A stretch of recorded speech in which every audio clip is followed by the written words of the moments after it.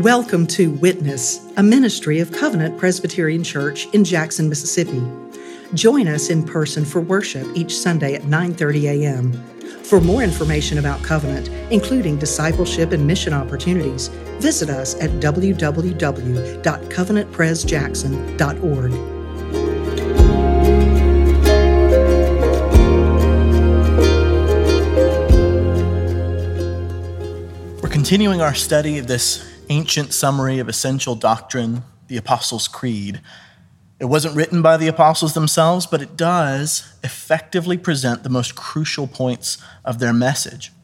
You can't have Christianity without the core beliefs outlined here. And today we're looking at these words: He ascended into heaven and is seated at the right hand of God, the Father Almighty. Now, we don't talk about the ascension very frequently. Maybe to you it seems like an incidental detail, nothing more than an answer to the question, if Jesus rose from the dead, why can't I see him? Well, he ascended. But this doctrine touches on key truths about the gospel. The Apostle Paul recognized this. Look again at our New Testament reading, Colossians 3, verse 1. If then you have been raised with Christ, seek the things that are above, where Christ is seated at the right hand of God. If you've been united to Christ, then it's time you stop thinking so much about what's going on down here. It's time to reorient your heart, your mind, and your will around what's happening in heaven right now. And what's happening in heaven right now? Christ is ascended. And here's why that's important. Jesus didn't ascend to heaven just to wait around until it's time to return. He ascended to reign as your cosmic king. Before Jesus ascended, he said something very important to his disciples. This is what he said: all authority in heaven and on earth has been given to me. All authority. Every angel above, every man on earth, every demon below will ultimately answer to Jesus. Every knee will bow and every tongue confess that Jesus is Lord. How did that happen? How is it that this poor man from Nazareth, this son of man who had no place to lay his head, how did he become king of the universe? Well, it was the cross. That ultimate stage of Jesus' humiliation, that time when he died an accursed death, hanging naked and exposed as a criminal among criminals, that moment was more than met the eye. It wasn't just a humiliation, it was a victory. Paul said earlier in his letter to the Colossians, back in chapter 2, that Jesus took the record of our sins and nailed it to the cross. More than that, he disarmed the rulers and authorities and put them to open shame by triumphing over them. When the Son of God was crucified, he was not defeated. Exactly the opposite. In his sacrificial death, Jesus conquered. And the cross wasn't just the victory of a conqueror either. It was the conqueror's coronation. Jesus was given a crown for his head. He was given royal robes to wear. He was lifted up and exalted before the people. The sign above his head heralded him as King of the Jews. Good Friday was a coronation ceremony. And what does the king do after his coronation? He sits down on his throne and begins his reign. That's why Paul specifies that Jesus isn't just in heaven now. He's seated at the right hand of God, reigning as king from the place of highest authority. This point about his ascension is illustrated well in our Old Testament reading this morning, Psalm 68. Psalm 68 begins by praising God as the one who rides through the deserts. That's a picture of the Ark of the Covenant, the ancient symbol of God's presence marching through the wilderness with the Israelites after the Exodus. God was with them in their suffering, defending them from their enemies and providing for their needs, all the time leading them toward their goal, the Promised Land. Specifically, he leads the procession to Mount Zion, the capital of the promised land. The ark ascends to the top of the mountain, leading a host of captives, receiving gifts among men. This is the victory march. The king ascends to the mountain on high and then sits on his throne, and from there he defends his people and provides for their needs. Now, the psalm could have ended there, but it keeps going. The psalmist recognizes that the story doesn't really end on Mount Zion. As marvelous as that mountaintop sanctuary was, it wasn't the ultimate reality. God is more exalted than that. He's not just the God who rides through the deserts. He is the one who rides in the heavens, the ancient heavens. His majesty is over Israel, and his power is in the skies. Looking back at Psalm 68 through the lens of the gospel, this is what we can see. Jesus descended to earth and rode through the desert with us, experiencing the depths of our sufferings, even to the point of death. He conquered our enemies in the desert and then ascended on high, not merely to Jerusalem at the top of Mount Zion, but to the heavenly Jerusalem. And from that throne in heaven, he does what every good king does. He directs what happens in his domain. He defends his people, and he distributes gifts to meet their needs. King Jesus directs what happens in his domain, and everywhere is his domain. The great Dutch theologian Abraham Kuyper once said that there's not a square inch of the universe over which Jesus does not cry, "Mine." He's the captain at the helm of the universe, steering the world toward the good of those who love him and are called according to his purposes. Everything that happened last week, the check you got in the mail, your dizzy spells, the sickness your kid brought home, the questions that you got right or wrong on that test, it was all orchestrated by your King with a wisdom beyond your comprehension. And though you may never understand how, it was all for your good. Do you believe that? All of it. All of it was for your good because your King loves you. Give him praise for the blessings. Give him thanks for the challenges. Every one of them came from him, and every one of them was for your good. King Jesus also defends his people from all their enemies. And who are the enemies of God's people? Well, it's not the Russians. It's not ISIS or China or North Korea. It's what Paul says. We do not wrestle against flesh and blood, but against the rulers and authorities, against the cosmic powers over this present darkness, against the spiritual forces of evil in the heavenly places. And against those spiritual enemies, Jesus gives you spiritual means of defense. He's given you his word to guide you through every operation. He's given you his Holy Spirit to strengthen your soul. He's given you your brothers and sisters in the church as comrades in arms. Do you find yourself overwhelmed by your doubts and temptations? Maybe it's because you've been trying to fight on your own strength rather than leaning on your King and the helps that he's provided. Your King would defend you. And lastly, King Jesus distributes gifts to meet his people's needs. When Paul talks about the ascension in his letter to the Ephesians, he highlights one set of gifts in particular. There's many others, but here's one particular set that Paul mentions. This is what he says.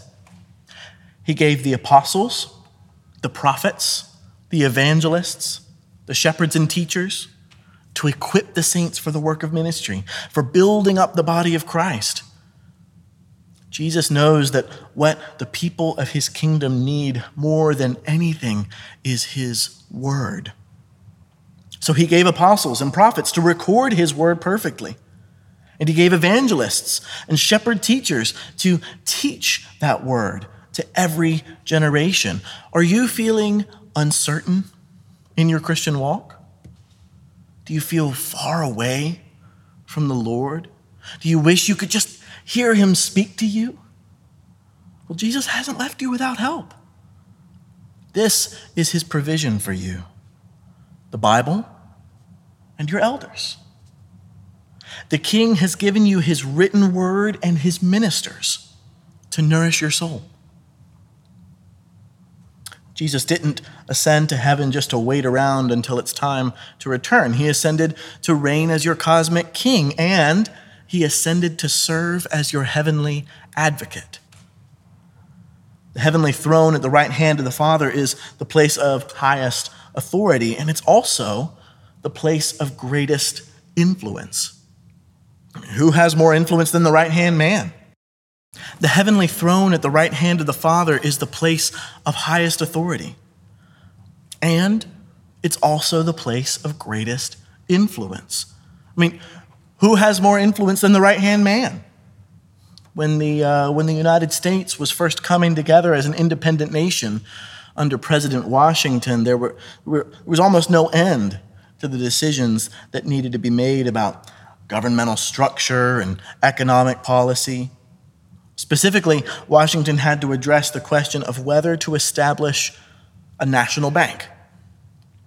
Now, most of his cabinet was staunchly opposed to the idea, but Washington gave it the green light anyway.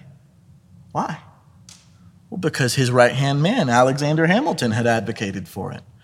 The right-hand man has pull. So how does Jesus use his position as right-hand man? Well, according to Paul in Romans, he is interceding for you. Did you realize that the eternal Son of God, the cosmic King, is praying for you right now? The Lord Jesus is right now sitting beside the Father, whispering in his ear special requests for you. If you doubted that your name is ever mentioned in the royal court of heaven, Jesus wants to assure you that he is always speaking on your behalf. And what requests does he bring to the Father for you? Well, for one, John tells us that he's an advocate with the Father when we sin.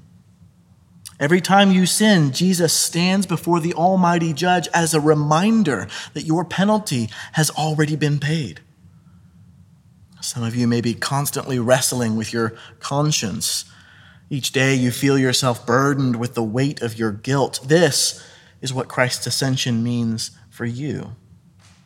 In your criminal trial before God himself, there is no prosecutor. There's only one lawyer in the room, your defense attorney, and he's in close with the judge. This court is biased in your favor. Did you think that Christ would be your prosecutor? There's a mural hundreds of years old above the chancel door in the Holy Trinity Church of Coventry, England. This painting depicts a line of anxious people all queued up to receive their final judgment from an awful, angry-looking Jesus. And on either side of Jesus, his mother Mary and John the Baptist stand pleading for these poor sinners, as though Christ needed a reminder to show mercy. Is that how you imagined you would appear before the Lord Jesus Christ? Not at all. How could Jesus accuse you? Paul says he's the one who died for you. More than that, who was raised for you, who is at the right hand of God, who indeed is interceding for you. He has no time to accuse you. He's too busy defending you. But Jesus doesn't only pray for your forgiveness after you sin. Listen to what he told Simon Peter in the upper room not long after the Last Supper. He said, "Simon, Simon, behold, Satan demanded to have you that he might sift you like wheat, but I have prayed for you, that your faith may not fail." Jesus prayed for Peter's faith. He prayed for Peter's endurance, for his perseverance, and he prays the same thing for you right now. That's why Hebrews says he is able to save to the uttermost those who draw near to God through him, since he always lives to make intercession for them. He saves you to the uttermost because he intercedes for you at every step of the way.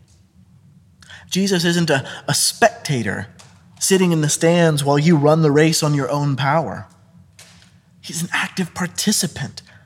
He's the strength in your legs pushing you forward. He's the grip on your shoes keeping you from slipping. He's the air in your lungs bringing oxygen to your whole body. Are you tired? Are you weary? Are you exhausted from fighting your temptations day in and day out? You feel ready to give up after all your struggles, your difficulties, your stressors? Take courage. Your success doesn't depend all on your willing and running, but on Jesus, who's praying right now that you will endure to the finish line. If you ever doubted that your prayers for help are heard, this is the assurance you can take from Christ's ascension. Every prayer you pray for endurance, for holiness, for forgiveness, for help, for mercy, for grace, Jesus echoes every one of them in his own prayers. And even if the Father wasn't inclined to hear you, there's no chance he won't hear the prayers of his right-hand man.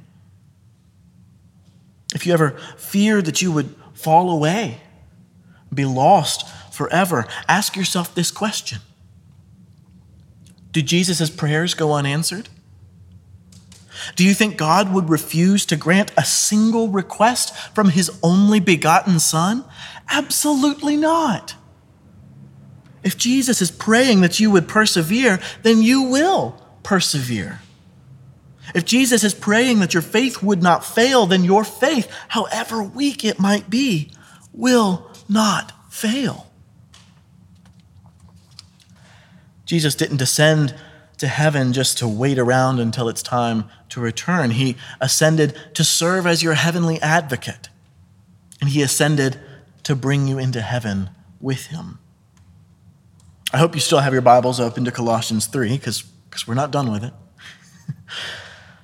Look at what it says in verse 3. For you have died, and your life is hidden with Christ in God. Now those are some enigmatic words. Remember what Paul said just a second ago, just in verses 1 and 2. You're meant to set your mind on heavenly reality. Orient your life around what's going on in heaven right now. Now here in verse 3, he's telling you why. Well, first, because you died.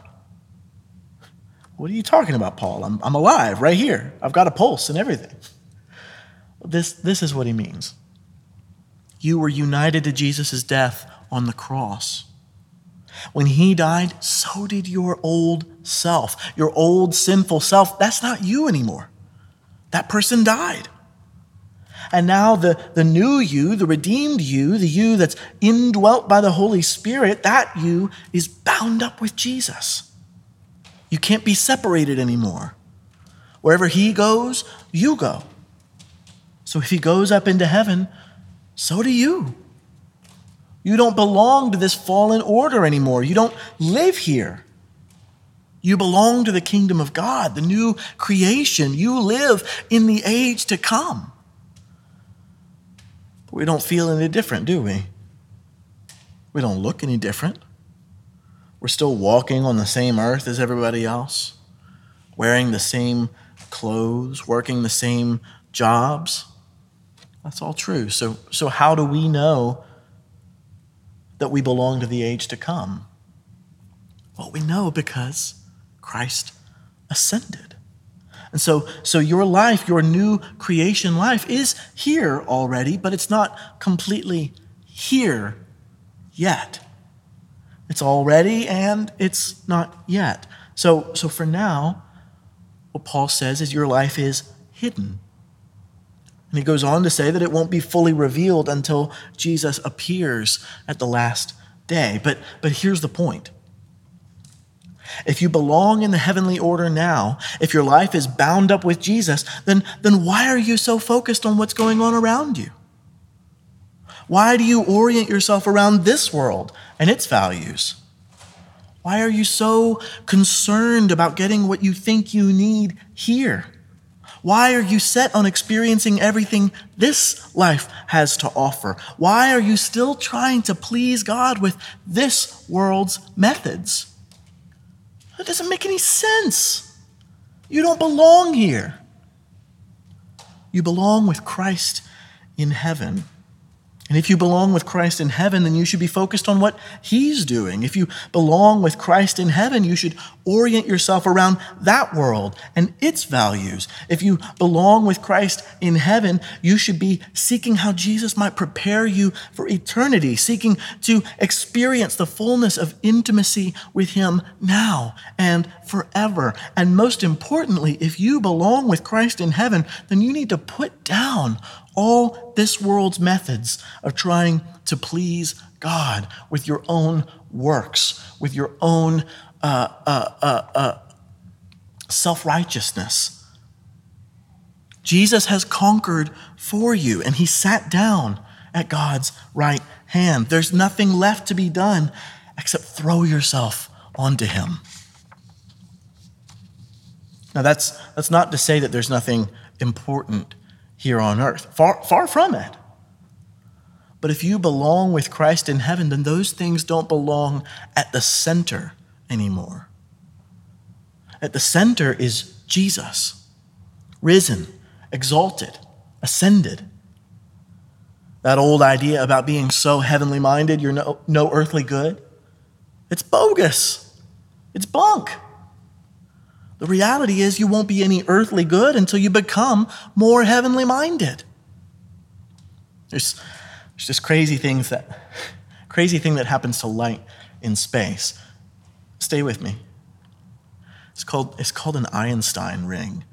When stars are very far away, and I mean really far away, billions of light years away, then naturally they're very, very difficult to see. But if they pass behind something really massive, something with a lot of gravity, then the gravity from that massive object acts like a magnifying glass. So if you line up your sights with the larger, weightier object, then you can actually see those distant, faint stars more clearly. When you focus yourself on earthly things, however important they may be, it's like you're straining to see those distant stars. But if you line up your sights on heavenly reality, the weightier things, then the glory of Christ puts those earthly things into perspective. You see them more clearly because you see him more clearly. And if you belong with Christ in heaven, then this is how you ought to orient yourself. So this is why the ascension is so important. Jesus didn't ascend to heaven just to wait around until it's time to return. He ascended to reign as your cosmic king. He ascended to serve as your heavenly advocate. And he ascended to bring you into heaven with him. This is why we confess the ascension of Christ in the Apostles' Creed.